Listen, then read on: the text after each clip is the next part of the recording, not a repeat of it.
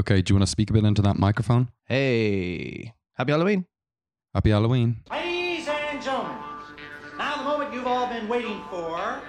Good morning, Vietnam! First of all, a podcast takes a lot of work, okay? Can we talk about something other than Hollywood for a change? No, I don't go to the movies much. If you've seen one, you've seen them all. So what's your podcast about? The movies. We want to introduce and say hello to you guys because this is the first episode of Popcorn Boys With a Z. with a Z. Or Z. Yeah. Popcorn Boys, yeah. We decided on Popcorn Boys at the start of the last episode. And then we were like, yeah, it's a pretty good name. And then as soon as we committed to it, now we're both like, oh. Is this the dumbest name ever? So you won't be around tonight for the kids. Trick-or-treating. Yeah. I won't be trick-or-treating. I've got a gig in Cherry Comedy this evening. Will anyone in the household be present? Yeah, that we'll be present, yeah. We'll be handing out some sweets. What treats are you going for? Honestly, probably just go to Lidl and get a big bag of sweets and just have it there by the door. I also have some cookies, some peanut butter cookies, which you tried. Do you think we could give that to them? I feel like giving out homemade things is always a bit suspect. I remember sometimes you get a baked treat in the trick or treat bag and it would always just crumble to dust. Yeah. And you'd have all your sweets and then there'd just be this crumbly dust at the bottom. And I'd like the other kids to experience that. So I'd love to make I feel like the trick or treat bag, it's like when you mix all the paints together and it goes brown. Like if you the trick or treat bag always had a very distinct smell. Like no matter what was in it, it was like there was a bit of kind of rotting fruit, but mixed with a lot of sweet stuff. And then there's always like bits of crisps and shit in there. Yeah, but it was kind of like one of those things. It's like I find like the smell of cow shit. It's like not a nice smell, but there is a certain nostalgic thing to it for me for going to the country when I was younger. So if I could get like a scented candle that was like week old trick or treat bag. Yeah. It'd be nice, like just whack a movie on and get that smell going. When we start doing merch, we could get that. Trick or treat bag. Yeah. I think, what was the standard stuff? Did you have like old people would give you oranges and apples and nuts? And nuts, yeah. Was there at any point, was that a good thing? I mean, maybe like during World War II when there was like rationing happening. If you got an orange, you'd probably be pretty chuffed with it. Imagine. I got a fucking orange, man. Yeah, oh my God. He gave me nuts. But no, we've just moved to, well, not just, but we've moved to a new street and there's a lot of kids on the street. And we were like, fuck, we got to impress these kids. Like, we don't want them to think we're shit. So we got bags of Banshee bones and crunchies, which I think is that's a pretty good. Oh, that's solid. Yeah. And did you obviously the marathon was on yesterday.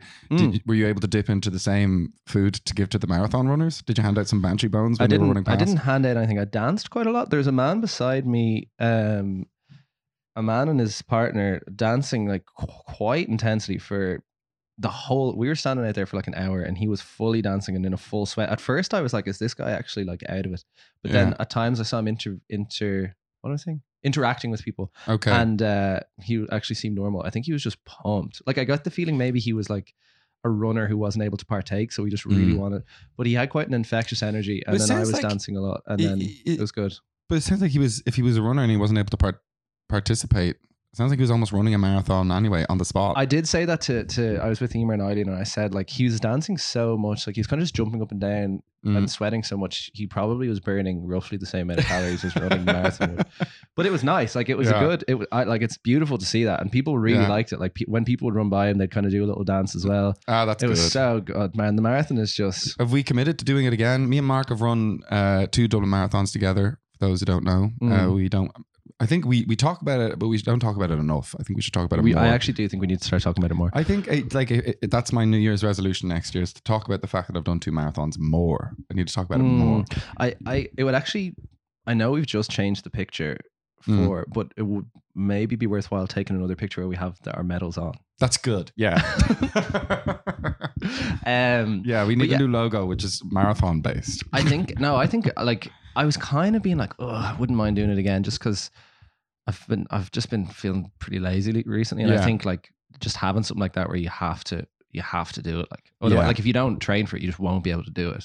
But then the other day I woke up a little bit hungover, But the marathon goes like literally like 50 meters from my house. It goes by, and I went out, and I brought my cup of coffee with me, and I like drinking inside cups outside. It's a fun thing. And then I was drinking my inside cup, and just everyone was running by, and everyone was clapping and cheering, and everyone was so happy, and there was like music playing, and I was just like, "Fuck!" Were you emotional? They are heroes. Like, they are heroes. They're real life heroes. But it's just such an uplifting thing. Didn't you say someone walked into the pub with their medal on? Yeah, in the Royal Oak. Yeah. Someone walked into the pub and then everyone in the pub applauded them. It was so good. I love that. But it's like they're doing a hard thing, like essentially for no reason, you know. Like I think the marathon just really suits the Irish. Like Irish people are so willing to cheer people on and stuff. It really suits Irish people a lot. But anyway, back to films and movies and stuff like that. Part of the Bram Stoker Halloween spooky special. That's not what it's called. It's just called the Bram Stoker Festival. Who I was talking to two friends, and they were talking about Bram Stoker, and they were like, Bram Stoker, you know, Dublin doesn't make a big enough deal about Bram Stoker. Like, he literally wrote Dracula, and you know, we don't talk about that enough. And I was like, there's a Bram Stoker festival. Yeah, like every year. Every year. 4 days. People talk about it all the time. Yeah, they do. Well, no, I can kind of see that though. Like, no, we could talk about it more. Let's start talking about Bram Stoker a bit more. But anyway, your poor darling Emer was struck down by coconut virus. Yeah. And so I got a free ticket to. We had a little date. Lined up. Yeah. And then she got SARS-CoV-2, and then I had to invite you. Yeah. It was very nice, and we had a nice kiss at the end of the film. Yeah. But we went to see Nosferatu in the Pepper Canister, F.W. Murnau's Nosferatu, and there was a live band, and there was like red lights. It was very cool. And it was in a church, and it was really good. Yeah, it was good. Like, I hadn't been to the Pepper Canister in years. Like maybe 8 or 9 years. You're looking at me as if I know when the last time you were in the Pepper Canister was. Yeah, I don't know.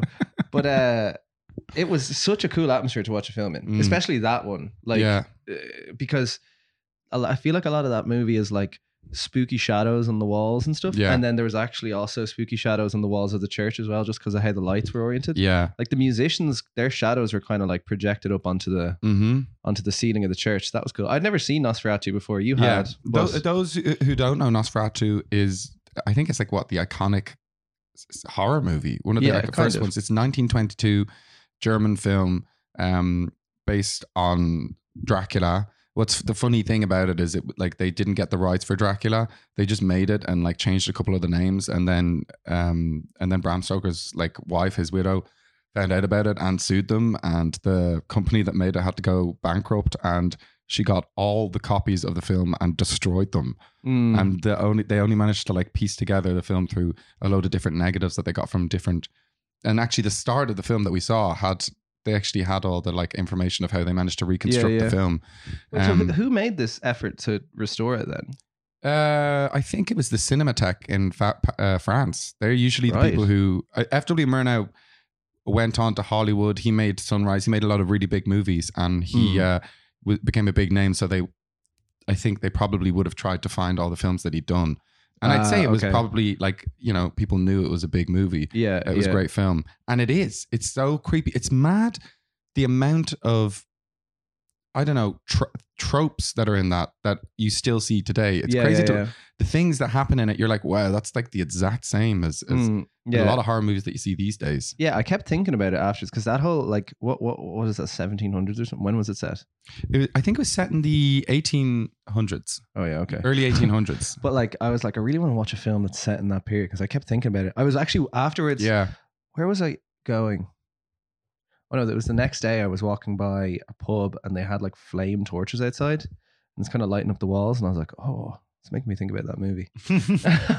Like old spooky stuff. Yeah. But it was you can see how it's so influential. Like so much of the stuff in it, I can't even think of any examples, but just the way you kind of there were some shots that were also class. Like, remember the shot where it was approaching the boat. The camera was approaching the boat, and the boat was just on its own. I was like, how the fuck were they doing this? Like, they're able to like go straight in on a boat and everything like that. Like there was some fairly impressive, even though like everything is obviously on sticks and everything's still. There's no movement to the camera or anything like that. And like it's like. Yeah, like the lighting is all it's very, sometimes you can't see a lot of the screen and everything like that. Yeah. But like the acting is class. The lad who plays Nosferatu, he's like, he seems so thin and then his head is so creepy and then... Yeah. He's so tall as well. The guy who plays Knook, the little weasel guy. Yeah, he's like he's like a worm tongue or...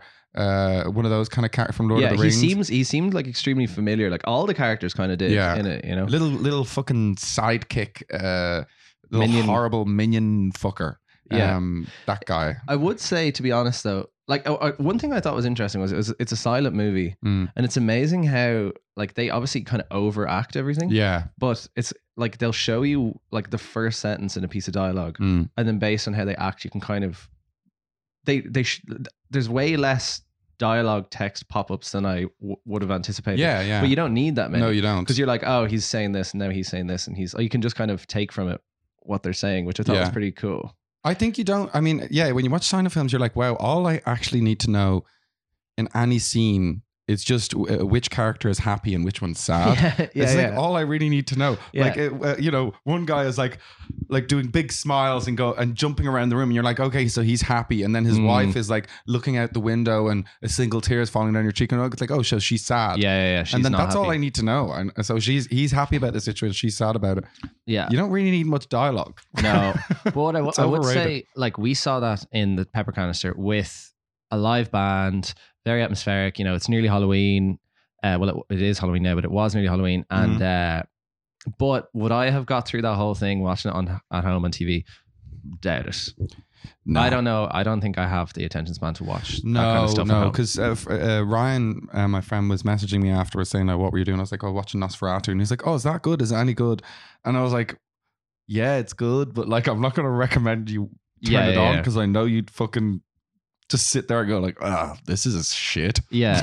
I feel like I think maybe like 1945 is like the point. Any earlier than that, it's too old. Don't watch it. What about like Hollywood sound films from the Hollywood era? There's some good ones then. Like what? I'd say 19 maybe not. Isn't like when's Singing in the Rain? It's not that old. Singing in the Rain. When's Singing in the Rain? I don't know. Let's go Singing in the Rain.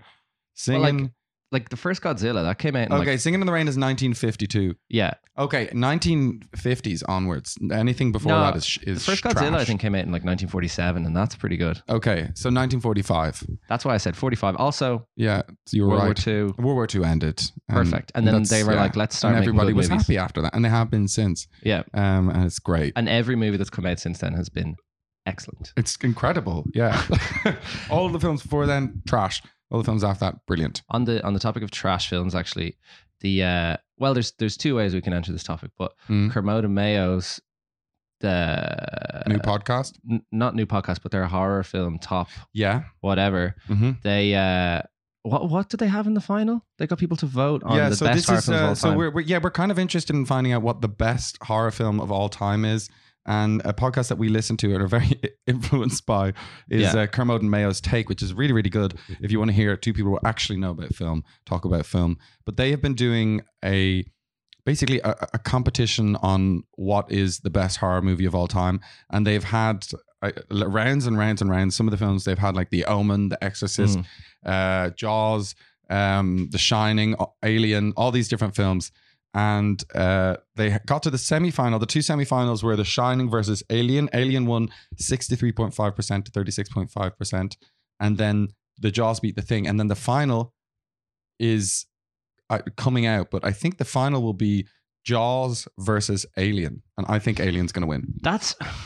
I know we spoke about this before. And I was like, yeah, fair. They're two good movies. But it's actually funny, like, when you think of like horror film as a genre, like Jaws and Alien wouldn't be the first two films to come to mind. They are horror films. Like I'm convinced now that Jaws is. Yeah. Like after I was originally debating whether or not Jaws is a horror movie, and then I just thought if it was nighttime, I'd be like, yeah, it's a horror film. Yeah, exactly. But it's just all during the day. so it's not as scary. But it is weird. Like Alien, I think is one of the best films ever. Like I'm obsessed with it. And Jaws is, but it's interesting that that's how it ended up. We got the Popcorn Boys fan base to vote on what they thought the best horror films of all time. To be fair, Instagram only lets you choose like 4 or 5 films. So you already had to whittle it down quite severely. I just chose. I got to choose. So I chose, and they ranked the number 1 horror film to be The Shining, which I think I think we know better. That's the best one, isn't it?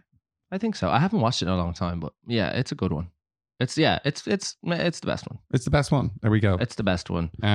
Also on ranking, do you have it loaded up? The Guardian's top, was it every Steven Spielberg film ever ranked? Oh yeah.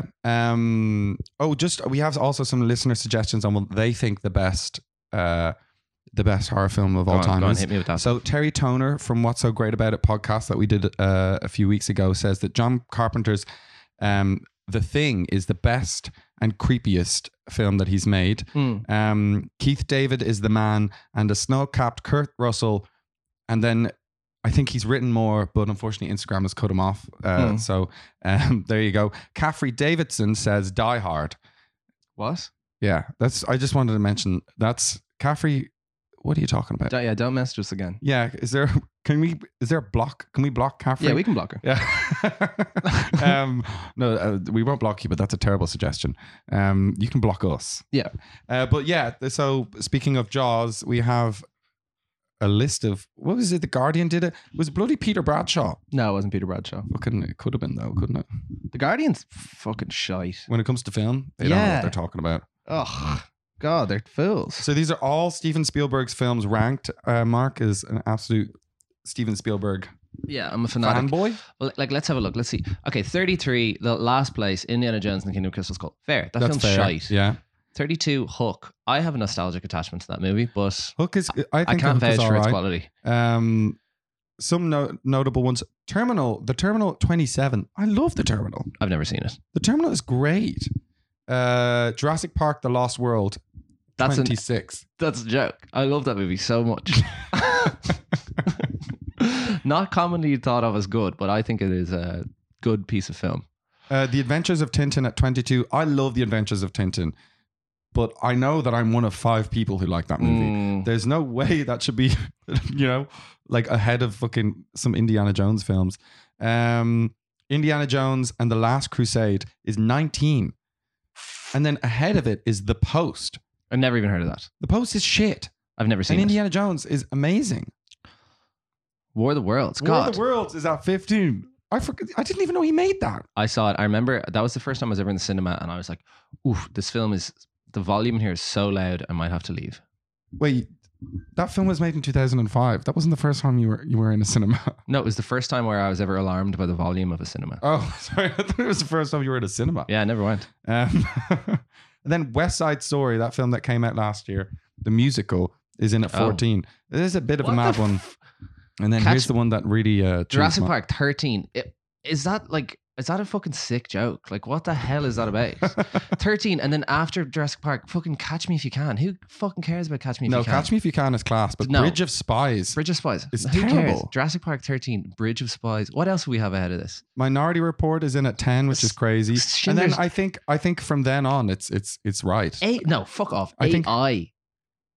AI at number 7. Who cares about that film? Yeah, that's true. What's that little actor's name? That little kid? He's in the one where Bruce Willis is dead in it. The Sixth Sense. Something like this. He was one of those kid actors. Yeah, fuck him. Yeah, fuck him. Yeah. We're okay. Jurassic Park. Do you know who's a good actor? Whoever plays fucking Tim from Jurassic Park. The top 5, I think, is fair enough. Raiders of the Lost Ark 5, Close Encounters of Third Kind 4, Indiana Jones and the Temple of Doom 3, Jaws 2, and then E.T. 1. E.T. 1, fair. That is fair, but I do think it's a bit of a fucking... Like, what would your top 5 be? Move one of those Indiana Joneses to number 6. Okay. And then put Jurassic Park in the top 5. At least. Okay. Have the respect to do that. But you know, it's so weird, right? So The Guardian, look, would you believe, right? Within a week, The Guardian wrote this article and then they wrote this article. Steely Dan's top 20 greatest songs ranked. It's like they were trying to write stuff to piss me off. That Steely Dan song, obviously I'm not going to talk about it now because no one cares, but that Steely Dan list is an utter disgrace. It's clearly fucking written by someone who has never listened to them. They just read the fucking tracks in the back and they're like, oh, I'm going to throw in a few track 8s and track 9s to seem fucking edgy or something. And then the rest is just fucking the first track off all the albums. It's a total another joke. That's one for the Steely Dan fans. Mm-hmm. I actually have a Steely Dan group on WhatsApp, and but it's just you. Is it the one where you send messages to yourself? No, it's got 3 people in it. Oh wow. Are we going to review any movies today, or? Yeah, let's review some movies. So the first movie that we're going to review is the much anticipated Banshees of Inisherin. I keep just saying the Banshees of Inishman. What do you say? I keep saying Banshees of the Western World. Yeah. That's a good, that's actually very smart because I think it's very influenced by Singe. Isn't it Singe who wrote that play? Playboys of the Western World? Yeah. Playboy. Playboy of the Western World. Or is it Casey? It's O'Casey. But anyway, he's obviously very influenced by Martin McDonagh, who made the movie. Anyway. He's influenced by both of them. He's influenced by both of them, yeah. And like you said, he's very influenced by Singe or O'Casey. He's influenced by both. He is definitely. He definitely is. Like his plays are. Yeah. What was that, a Barocca you're having there? It's not Barocca. It's just like, the Lidl Barocca or something. I guess it's the Lidl. It's just those the orange things that dissolve in water. They used to have a lot as a kid. But Roy Morgan really into them, and I've gotten really into them now. I like putting the tablet in the water and watching it fizz. Have you ever put the tablet just directement dans la bouche? No. It's a wild ride. Foam start coming out your ears. Yeah. It's a fun Halloween prank. My eyes. That'd be so funny if you gave kids like loads of bags of Baroccas, and then the kids are just stuffing them in their gobs, and then it would be fucking Foam City. Mom. Yeah. Anyway, Lack Isle of Inisherin.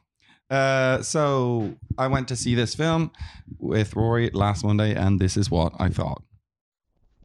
Hey, so I just watched The Banshees of Inisherin, which is the new Martin McDonagh film that everyone's been talking about, starring Colin Farrell and Brendan Gleeson. The first time those three have made a film since In Bruges, which was, I don't know how many years ago, but seems like quite a while. And I thought that was a really, really good movie, so I was very excited to see this one. Even though I'm a huge fan of all Martin McDonagh's films, I thought In Bruges was class, and I really like Brendan Gleeson and Colin Farrell together. So this film basically is set on an imaginary island off the west coast of Ireland called Inisherin. Has 2 friends, Colm and Padraig, who are, they're friends who just like to shite talk, and you just go to the pub and chat and stuff like that. Colm is a sort of artistic fiddle player who has notions, you'd almost say, and then Padraig is this, which is played by Colin Farrell. The other guy's Brendan Gleeson. Colin is Brendan Gleeson. Padraig's kind of like a sort of a village dunce kind of character. He's a simple man. You might say, that phrase, a simple man who likes the simple pleasures in life, and he's a nice guy, as he says himself in the film. Basically, Padraig goes to Colin's house one day, as he always does, and Colin says he doesn't want to be friends with him anymore. He says, I don't like you no more. And that sets off what this plot of this film is, which is essentially it's a breakup movie. It's a breakup of a relationship. 2 people who were quite close, now their relationship is breaking apart. And, Padraig doesn't understand it. He tries to kind of appeal to Colin and say, like, what's going on? Explain this to me more. And it finally reaches the sort of crux at the start of the film when Colin says, if you try and talk to me anymore, I'm going to chop off one of my fingers anytime you try to do that. And that is kind of like how the relationship starts to really crumble and dissemble. And it's a really, really funny film. It's really, really dramatic. It's really nice. It's very well acted, but it does kind of highlight, it has the backdrop of the Civil War happening in Ireland. It's Ireland in the 20s. And that kind of serves as a metaphor for how even, families fighting against families, how relationships can completely, get destroyed and people can start go at each other's throats. And while it's like a really, really funny film and there's lots and lots of laughs in the cinema, it's also very, very tragic and felt very sad when the film ended, like kind of a hopeless despair. But it's also really, really good. And there's The Unbelievables, that comedy duo there in it. And Barry Keoghan's in it, and again, the 2 main guys are brilliant in it. So really, really good film. Very much enjoyed. Yeah. Sounds good. Yeah. Yeah. I was wondering the whole time I was watching it. I was like, would Mark like this? Do you like In Bruges? I certainly would never watch it again. Yeah, I'm not sure it's your type of film, and it might be. It's a very. Do you know what type of film it is? It's the kind of film that an English teacher would like. It's that kind of film, I think. But it is entertaining. It's funny. It's very funny. Perhaps In Bruges is funny. Ray Fiennes is in it. He's funny. Yeah. It's it's like a fucking fairy tale. Yeah. I keep saying what that. was he? He's like, why do you keep talking about alcoves? But no, I would say that sounds good. But I remember rewatching In Bruges like years after it first came out when I was like in my early 20s and being like, oh, the humor in this I actually find a bit cringe. And I would wonder, like, I don't know if that humor would really do it for me anymore. I think it's very like play-like. His films always have like really good dialogue, but you can always tell it's someone who's written a lot of plays. He's a playwright, and this film definitely has that. One thing that I really liked was like, yeah, the dialogue and the acting and like the scenery. It looks really, really nice, but like he definitely makes no attempt to make it look like it's not accurate. It's not accurate to. It's an imaginary island, and like they all. You know, we know that living on those islands was like a very hard life. It was a hard life. You had to do a lot of work. You know, it was tough. I remember Neil's telling me about three brothers. He had a friend whose uncle were three brothers who lived on one of the islands off the coast of Donegal. And they would like eat porridge in the morning, and then like all their leftover porridge they would like pour into this drawer. And then it was like the porridge drawer. And then it would harden, and then they'd cut that up into bars, and they would eat that for lunch. And then they would have potatoes and like soda bread for dinner, and they just work the whole fucking time. And they didn't have electricity or anything like that. They just like sit in the fucking, or like just go to bed when it got dark. And this literally makes this film. You watch this film, and no one seems to be doing any work at all. Like Colin Farrell is supposedly some sort of dairy farmer, but all he seems to do is like have to bring his cows from one part of the field to another part of the field, and then he goes to the pub. He goes to the pub every day, seemingly at like 1 p.m. With his friend Colin, who's a fiddle player, who has no discernible occupation except like making tunes, and like they live on this like a place we know is very difficult, but everyone's very healthy and doing well, and like, you know, it just is. It's really not a very accurate portrayal. The opposite of the field. It's the opposite of the field. But it's funny because he uses real elements. Like he uses Ireland in the 1920s. There's a civil war going on, a lot of real things. But I'm like, this isn't what it was like, you know? Yeah. But you know, it's a fictional island. It's a fictional universe that it's set in. You know, I don't think it has to be all doom and gloom. No, it didn't stop. It didn't stop me enjoying the film. It's just something to note. I guess it's not a big deal at all. I don't care. I didn't. You know. Yeah. Like the historical accuracy isn't going to take away from your enjoyment of it. Yeah. Do you know my mum's a tour guide, and sometimes we'll be watching like movies and stuff. We watch a lot of historical dramas together, and she'll just be like, "That isn't even the right century," and that kind of thing. You know. What was that film called where it was like Christopher Walken and all those other Yanks pretending to be Irish people? The green, the emerald, the fucking. Go on, let's get it Paddy. Up. Let's have a listen to the trailer. The Paddy in the Field. The Paddy in the Field. It's called Bridget and Thomas and the big bowl of porridge. What was it at the end though? Didn't like actually can't remember. Spoiler alert. No, not spoiler alert. Fuck that film. But Wild Mountain Time. No, that's the new Lindsay Lohan film, is it not? No, Wild Mountain Time is the name of it. What's the new Lindsay Lohan one that's being recorded? I don't know, but let's have a listen to Wild Mountain Time. There, this is always good crack. Welcome to Ireland. Fuck. Time. Wait, is this actually the trailer? Yeah. The Muldoon farm where Rosemary lived, and right down the road was my farm, where my son Anthony asked his lonely question of the stars. Why did you make me so? Rosemary Muldoon. Yeah! Be shocked with love. Rosemary Muldoon. And there's us. Whatever that is, it holds me here. Why is his accent bad? He's from Ireland. Yeah. What's his name? That holds me dear. Rosemary Muldoon. What's his name? Jamie Dornan. Why is he in this? Yeah, he's a really good actor. He's also, I don't know, man. He's actually Irish. Yeah. I can't. That trailer looks like a Fáilte Ireland thing at the start. I have seen, I swear to God, there's that opening shot of the Cliffs of Moher. The Cliffs of Moher. I've seen that shot in like many hundreds of Discover Ireland thousands of ads. times. It's the exact same shot. Lindsay Lohan's making a film in Ireland right now, and I've bumped into the recording of it twice because I was up at Jouse Mountain in the Wicklow Mountains going for a walk with Martin, and then we were about to go down, and there's a woman in a high vis just fucking in the middle of nowhere of the mountains, and was like, "Oh, where are you guys going?" And we're like, "Going down here," and then she's like, "Oh, okay," because we're shooting a film. And I was like, "Oh, what film are you shooting up here?" And she's like, "Oh, it's a new Lindsay Lohan film." And then I said, "Do not even dare tell me I can't go there because these are my mountains and this is my land." No, no. But then afterwards in town, I was cycling home from somewhere, and I was going through Temple Bar, and then it was all closed off, and then I was like, "What the hell's going on here?" And then someone was like, "Oh, it's the new Lindsay Lohan film." And I was like, "I can't get away from this woman, Lindsay. You're everywhere." Lindsay, it's good though. She's got a comeback movie, and it's going to be obviously that film, that Wild Mountain Thyme. Like, I'd say it did so well. Like, I'd say it did incredibly well. Americans love that kind of P.S. I love you, Wild Mountain Thyme, and it's a good one. If it brings Lindsay back into pop culture, I'd be happy because I think she's great.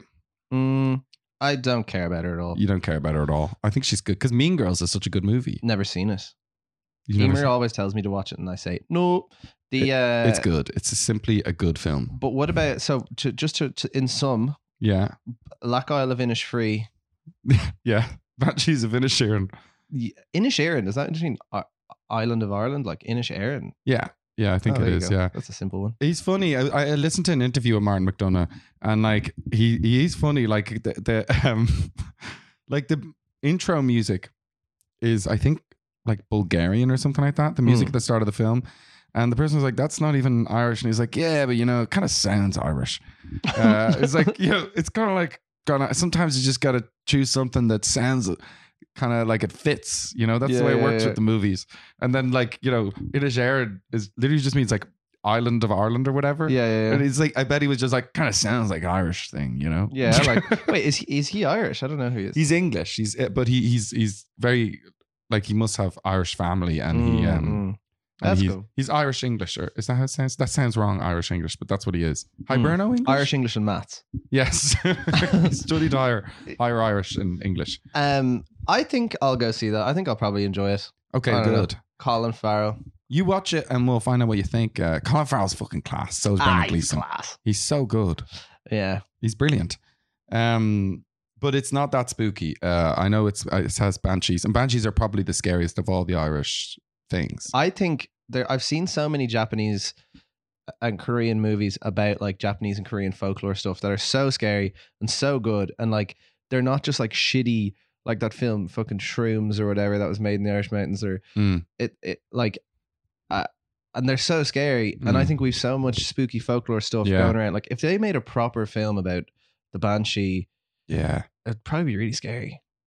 Is that an untapped well of potential? Ireland's mythology. Yeah, there's some spooky mythology. I was doing a Wikipediaing of like old hags that live on cliffs all around Ireland, and there's a lot of movies to be made centered around these hags. I I was Wikipediaing after we went to Nosferatu, and then you were doing some DJing in a pub in the Fourth Corner, very good pub. Did they actually sponsor this episode? Oh, did they? Yeah.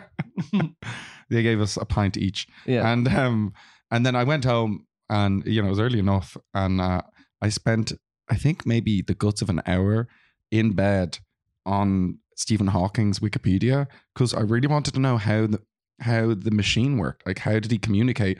Because I saw a clip of him on John Oliver, and I was like, there's no way he's talking back that fast. Like, I couldn't understand how his cheek was making him. And I was like, this is scripted. This must be scripted. And I was like looking it up, and apparently he was way slow. He'd be doing like a word a minute. Wait, so it was scripted? Yeah, it was scripted. Yeah. Wait, what are you talking about? His cheek? He types with his cheeks. Yeah, he had a cheek muscle, and that was how he kind of would do it.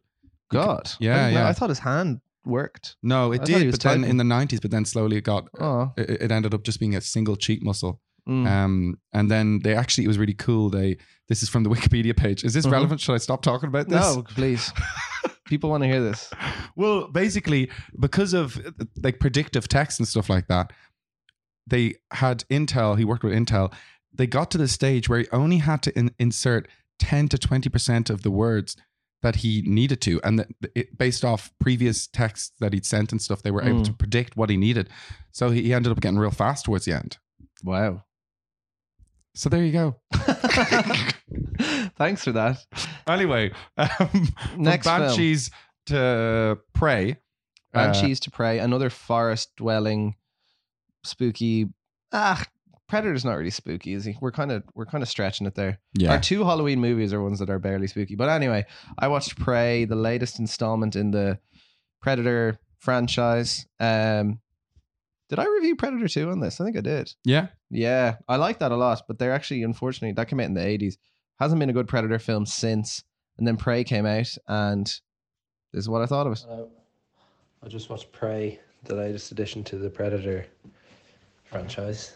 And it was pretty good. I thought because it was a Disney production, it would be kind of softened down a bit, but it was pretty violent, and yeah, they didn't really hold back on any predatory elements of it. The kind of change in this one, I guess the first one was in the jungle, and then the second one was in the city, and then this one is like, well, there was loads of others in between, but they were just fucking dog shit. And then this one is like Native American kind of, what do you call that? What is there a word for that period of time? The Revenant period of time. I feel like I had the same issue when I reviewed The Revenant, but when there was like bear trappers over, like that's like this Native American tribe, and then the Predator, for just like unexplained reasons, lands in the middle of the forest and starts kind of killing animals and killing people and stuff. And then there's this lady who is in the tribe, and she wants to be a hunter, but people tell her she can't be a hunter, and then she kind of has to like prove her worth if she wants to be a hunter, and then the Predator presents a good opportunity for her to do that, and blah blah blah. Then like the kind of bear trappers get involved a bit, and there's a bit of that. It's good. I kind of thought maybe it was a bit boring, but I respected it as a new addition. You know what I mean? Like, they didn't just make a new Predator film with like a higher budget that was just like military lads fighting the Predator. It was like a new approach. It was good. Like, it seemed like it was well intentioned. The person who made it, there was like attention to detail in shots. There were some throwbacks to the original film that were done in a tasteful way. Like, I feel like the person who made the film likes the Predator, unlike feckin' like the Jurassic Park sequel, where I feel like the person who made them like hates the original movies. So yeah, I thought it was good. I wouldn't watch it again. I also had to watch it in 3 chunks over the course of a whole day, which is kind of a bad sign because it's only an hour and 40 minutes long. But that's just how it goes. Yeah, that was it. Yeah. You know, I'd say if you're thinking about watching that, if you like Predator, watch it. It's pretty good. Like, as I said, I wasn't blown away by it, but it was good. I'd say it would be a good 7.5 out of 10. It was 7.5. That's pretty good. Yeah, I'd say it was pretty good. 7 out of 10. Pretty good. Yeah, it was like, you know, it Comanche. They say Comanche warrior. Yeah. What did I say? Native American, same thing. Yeah. But just, is that the period? I don't know what the period is. I think it's called Frontier Times. Frontier Times. That's it. That's what it's called, isn't it? Well, I don't know what that means, but yeah, I know. The frontier. Wow, frontier. But yeah, so yeah, as I said, it was like different. It was like, I haven't even seen the last 2 Predator films, but they were very poorly reviewed, and even my dad said they were shit, and he he likes, I don't he likes some pretty bad stuff. His bad taste, you mean? No. He just has different taste to me. But he and they were just like military guys in the forest fighting the Predator. Like, what's the point in making a new version of the film where it's just the same shit happening again? Yeah. Whereas this, they did change it up significantly. Okay. There was still like he still works in the same way. Like, you know, like the Predator will only fight people who are armed and stuff. Yeah. But then he kind of matches his, like, if you only have an axe, because he likes fighting. Yeah. He won't just fucking blow your head off with a gun. He'll like fight you back with an axe because that's what he likes doing. Okay. So that's how they got him. Like, obviously, like if the way he was kind of behaving in the first film, he could just kind of come in and destroy all those Comanche people. Yeah. But now there's a bit of like character to the Predator. Well, no, that was always his character. Like he's a hunter and he goes around the universe like collecting little totems and skulls and stuff. But is that it? Yeah, and he'll only fight armed people. Really? Yeah. That's interesting. If you're unarmed, he won't touch you. That's so cool. Yeah. But just throw your shit away. I know. Yeah, that's kind of a thing that they never really address. But then maybe like the people generally who are armed are kind of like people who want to fight as well. They like fighting too. Yeah. Like Arnie in the first Predator. I'm not even sure if it's like people who are armed. I think it's people who are armed and like he'll go into a group and identify like the kind of alphas of the group, and then he'll be like, oh, that's the one I want to fucking hunt down and get. Who do you think is the alpha out of me and you? And me. Yeah. Me 100%. Yeah, it's you. So you'd be safe from the Predator, which is good. But I would have a bit of trouble, I think. I think you'd be in trouble because I'm not the alpha. You do rock climbing and I'm too laid back, I think, to be an alpha. Do you know that the whole alpha theory was completely debunked? What do you mean? So the alpha theory is done by a lad who analyzes wolves. And wolves. Yeah. Yeah. Cool. And he analyzes wolves and he found that there was always an alpha wolf in each group or whatever. And he wrote his papers and it was this thing, and then it kind of got into popular culture, and then like fucking Andrew Tate is talking about, well, there's new kind of ones, there's alphas, there's sigmas, there's betas, there's all these different ones. But your man who did that, basically he had been analyzing captured wolves that lived in captivity, and then he realized that wasn't the best way to analyze wolves, and he did the same studies but on wolves in the wild. Yeah. And he found that this was not a feature of wolves in the wild, and it's not something that naturally occurs in wolf packs. They more act as like a football team where they work together. But does it not happen with gorillas? Maybe it happens with gorillas, yeah. I watched this documentary called Titus the Gorilla King, and it was about this gorilla who was like the king silverback. Yeah. And then there was kind of a power struggle where like his mate was then trying to become like the alpha, and there was a bit of a divide, and it was all very political. It was very good. I recommend watching it. Well, wolves, it doesn't. Wolves, it doesn't. Do you think it happens with people? I think it happens with podcast co-hosts. Yeah, maybe. But in this, so am I soy boy beta cook? 100%. Fuck's sake. Fuck's sake. Yeah, you're a soy boy beta. I saw some really funny videos on TikTok where it's like alphas giving alpha advice to other alphas, like genuinely, or yeah they like believe in all this stuff. And one of them was like, listen, if you're an alpha and you're approaching another group, what you need to do is identify the alpha within that group and introduce yourself. This is a power move that the alpha will respect, and you'll gain his respect as a fellow alpha. So you're supposed to like go into a group, identify who the alpha of the group is, and then go, hey, what's going on? My name is Killian. That's so funny. And they'll just be like, all right, I've clocked you. This is another alpha. Yeah. It's so funny. Oh man. Yeah. Men get so insecure, don't they? They are. Yeah. Incredibly. Yeah. Oh, anyway, so that back to Prey. Yeah. So it was good. And then it was cool, actually, another thing, because it's called Prey and he's the predator. And then there was a bit where she wanted to become a hunter, and to become a hunter, whatever tribe or living structure she was in, you had to do this rite of passage thing where you had to hunt a lion, or you had to hunt something, or like a ritual, or initiation. And then once you do that, you're kind of accepted, and you get something. And she wants to do that, and then the rest of the family are like, you can't do it, you're a woman, you can't do it. And then she's like, oh, I want to do it, I want to hunt, blah blah. And then there's a bit where she like sets out, she's like, I'm gonna kill the predator because I want to do this thing and I want to kill him. Okay. And then it's kind of cool because then it's like he's hunting her, but she's also like, I want to fucking kill you as well. Oh, that's a cool dynamic. Yeah, it was good. I liked it. Yeah, good movie. I was sick the day I watched it, and I remember you saying before it's quite hard to watch movies and stuff alone. Yeah. I find TV very hard to watch alone. I can watch movies on my own, but I can't watch TV. I just can't. I need to be able to turn to someone and go, that's mad that he did that, isn't it? Yeah. And I can't go, God, that's mad. They're doing that. I didn't think they were going to do that. If I can't do that, what's the point? Yeah. No point. But yeah, it was good. I liked it. There were long stretches of just her walking around in the forest, just with her dog and like no dialogue.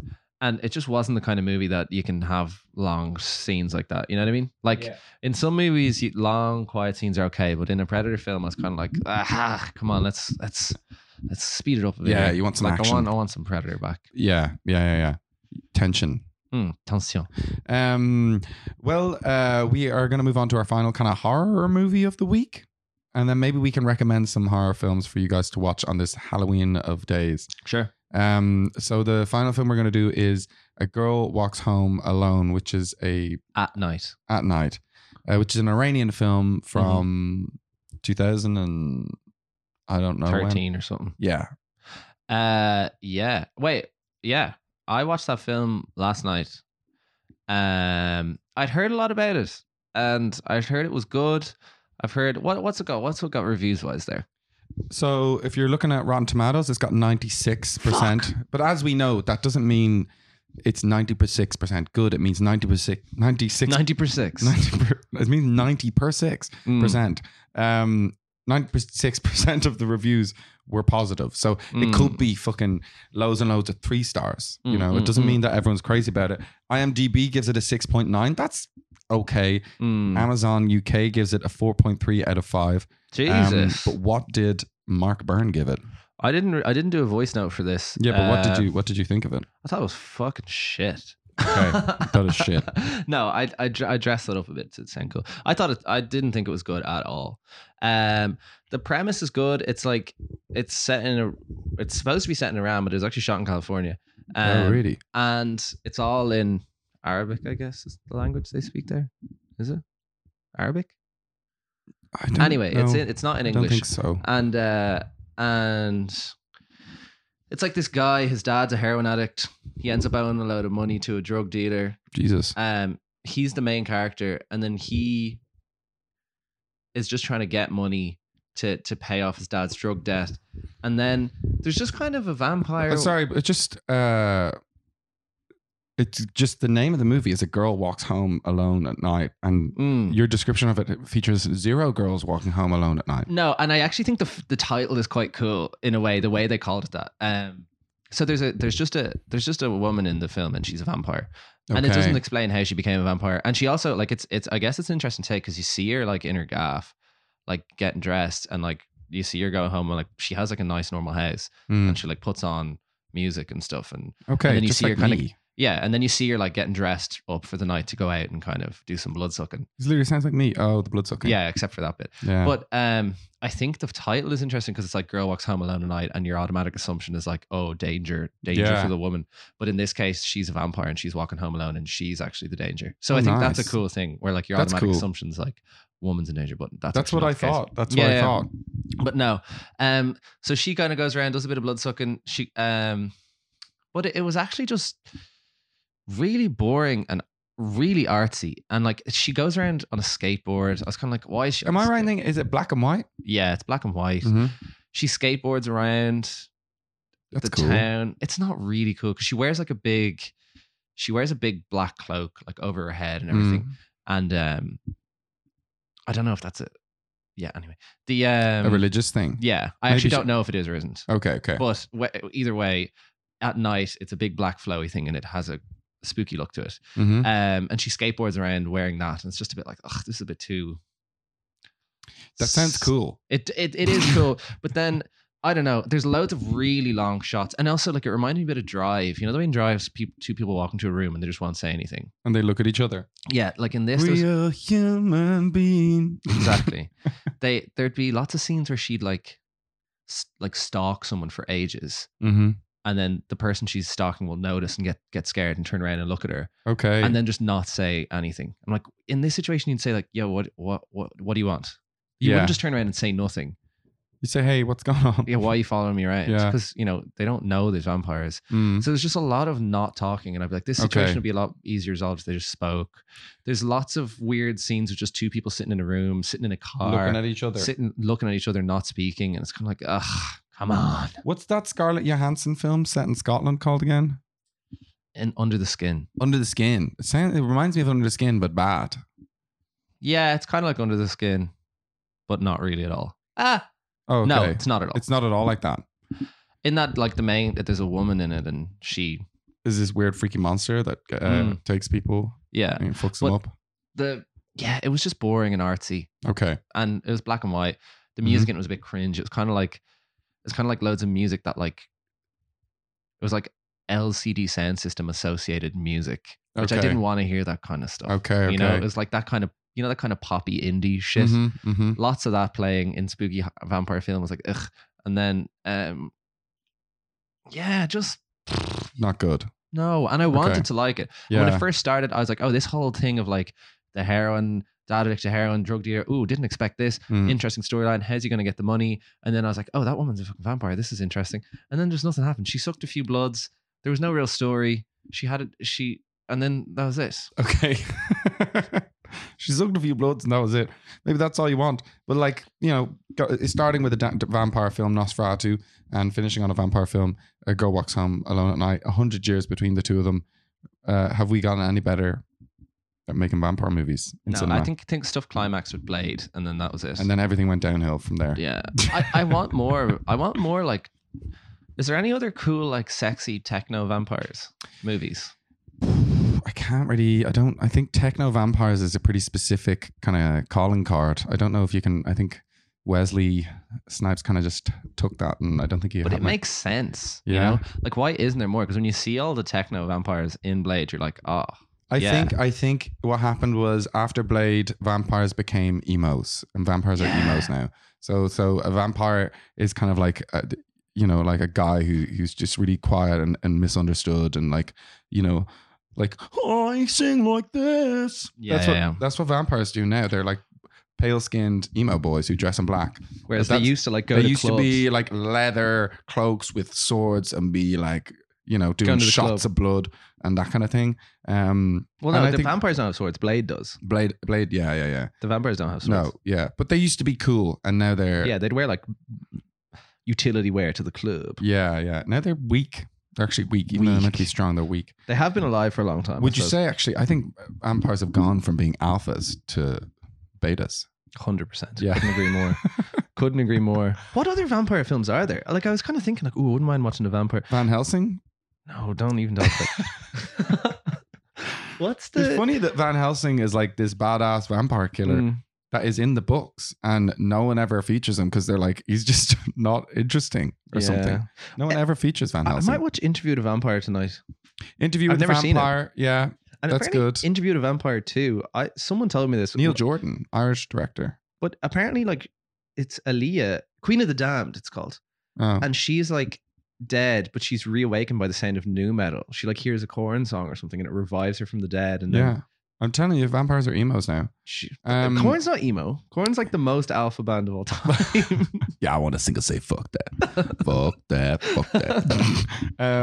What about the Twilight films? Give them a watch, see what happens. We could start doing that. Watch Twilight intentionally. Well, I suppose that's what those two other boys do. What's so great about? Yeah, intentionally watch films that they don't want to watch. Yeah, but no, maybe we're not interested in that. It's Halloween. Yeah, and there are millions of people around the world listening to this podcast and saying, when are they going to recommend some horror movies for us to watch on this very spooky of evenings? Yeah. So, Mark, could you please recommend some horror movies for our dear listeners who want to stick on a flick after this? Let me just pull up my Letterboxd account here. Oh, yeah. If people want to follow you on Letterboxd, what's your Letterboxd? At PureSoil666. Very good. Yeah. Yeah. Let me see. Diary. So I recently watched I'm so like I recently watched Alien and Alien 2. Like I only watch like 4 films over and over again. Amityville Horror, good. 1979, set in New York. Well, upstate New York, doesn't really count. Spooky haunted house film. I guess like one of the first real, maybe not the first real haunted house films, but it's a real haunted house film. Okay. That was great. Nightmare on Elm Street. Did I review that last time? Yeah, we reviewed that last time. That's a good movie. What's other classics are there? Like real. Well, I mean, I suppose films that I recently got into horror, and I've watched all the classics recently, and I really like. I think The Thing is brilliant. Alien is fantastic.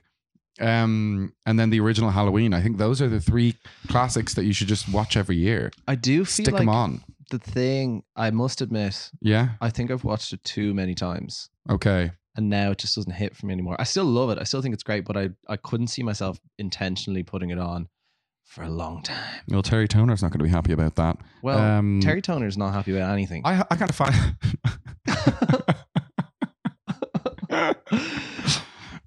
I watched... I can hear him typing already. Yeah. I recently watched Manhunter, I guess, because I feel like Hannibal Lecter is... He's up there. Like if you were in HMV and there was one of those shitty posters that's like an oil painting of horror film characters, you know, those kind of things, you'd have Hannibal Lecter in the poster alongside like Jason Voorhees and all. Yeah. I recently watched Manhunter, which is it's before Silence of the Lambs and Hannibal, and Red Dragon with Ray Fiennes. That is actually a remake of this movie, and I don't know if many people know about it, but it's fucking good. The Hannibal franchise is so confusing. I get so confused. I don't know what to. They don't go Hannibal 1, Hannibal 2, Hannibal 3. The first one's Silence of the Lambs was the first one made. But that's why I was saying to you, like this film, Manhunter, Hannibal's in it, and it's played by Brian Cox, who plays Logan Roy in Succession. Yeah, looking all young and black haired, but Hannibal's an interesting character because he's like in Silence of the Lambs and Manhunter and I guess Red Dragon. He's not the main character of that film. He's not even the main antagonist. He's just like a reference point that they all. That's what we were talking about that at this screening, and I remembered that Anthony Hopkins won, I think, Best Actor in Silence of the Lambs, and I think he was only on the screen for 11 minutes. He has the record for the least amount of screen time for a Best Actor win. It's a cool thing to do though as a writer or whatever, to like create like potentially a more memorable, definitely more memorable, more like way more people talk about Hannibal than Buffalo Bill in Silence of the Lambs, even though Buffalo Bill is like the main baddie and Hannibal is just kind of the side baddie. Yeah. Well, he's not really the side baddie, but but way more people talk about Hannibal than they do about Clarice. Like, hello, Clarice. Like they talk about, and even though she is definitely the main character. That's a bit scabby that they gave him Best Actor, and like she was the lead actor. She got Best Actress. I think they both. Silence of the Lambs won all the big five. It won Best Film, Best Director, Best Actor, Best Actress, and Best Screenplay. It won all five. Fuck. Yeah, it's one of the few films that's managed to do that. Do they separate Best Actor into men and women? Yeah. What? Yeah, they do. It's not common to do that anymore, but the Oscars still do it. Jesus. Yeah, it's really weird, isn't it? Well, it's not like fucking. But like, why do they do that with acting and not with like editing? Like, it's like it doesn't really make sense. It's just another part of film. Best male director, best female director. It's just like it doesn't make sense. That's such a good point as well. Yeah, like what? It's also not like. That's fucking crazy. It's weird. It's a weird thing that they do. Do you know what a funny realization Emer had this morning was? What? We were watching something on YouTube. What were we watching? Doesn't matter. And an ad for Call of Duty came on, Modern Warfare 2. And I just said to her, like, oh, are you excited about this to come out? And she was like, yeah, I can't wait to fucking kill those aliens. And I said, like, there's no aliens in this game. And she's like, what? I said, and she's like, what are you killing? And I was like, it's just army men killing other army men. And she was like, are you serious? And I was like, yeah. And then she was like, teenagers and kids are playing games where you just go around shooting other people. And I was like, yeah. And she was really disgusted by it. She was like, what the fuck? She's like, that totally normalizes like military warfare and stuff. And I was like, that's actually... Has she never watched a movie and gone, yeah, when like someone does something badass but loads of people die? Yeah, but I guess you can see what, you know, like if you're a kid and you're just blowing up army men, you might become a bit desensitized to it the whole time. Yeah, you know? Maybe. Whereas if you're shooting aliens, you know, you're like fucking... That's a philosophical discussion that we just simply do not have time for. So I think we're going to round it up and say happy spooky Halloween to everybody on this, what do you say, penultimate? No. What do you say? What's the first installment of Popcorn Boys. The age of MK Ultra is over. The age of Popcorn Boys has just begun. Yeah. You can send us your thoughts on popcornboys@podcast with a Z at gmail.com. Oh, did you make that today? Popcorn Boys Pod. Yeah, I'm trying to do some production. Popcorn Boys Pod on Twitter and Instagram. It's boys with a Z. Okay, remember it's boys with a Z. Anyway, thank you so much for listening to the episode. We'll talk to you next week. We'll talk to you next week. That's like how you end like a phone call. But yeah, thank you for listening, and I hope you like the new format. The format's the same, but I hope you like the show. Yeah. And happy Halloween, and we love you. Well, that's a strong word. We respect you. Yeah, we respect you, even if you're not off us.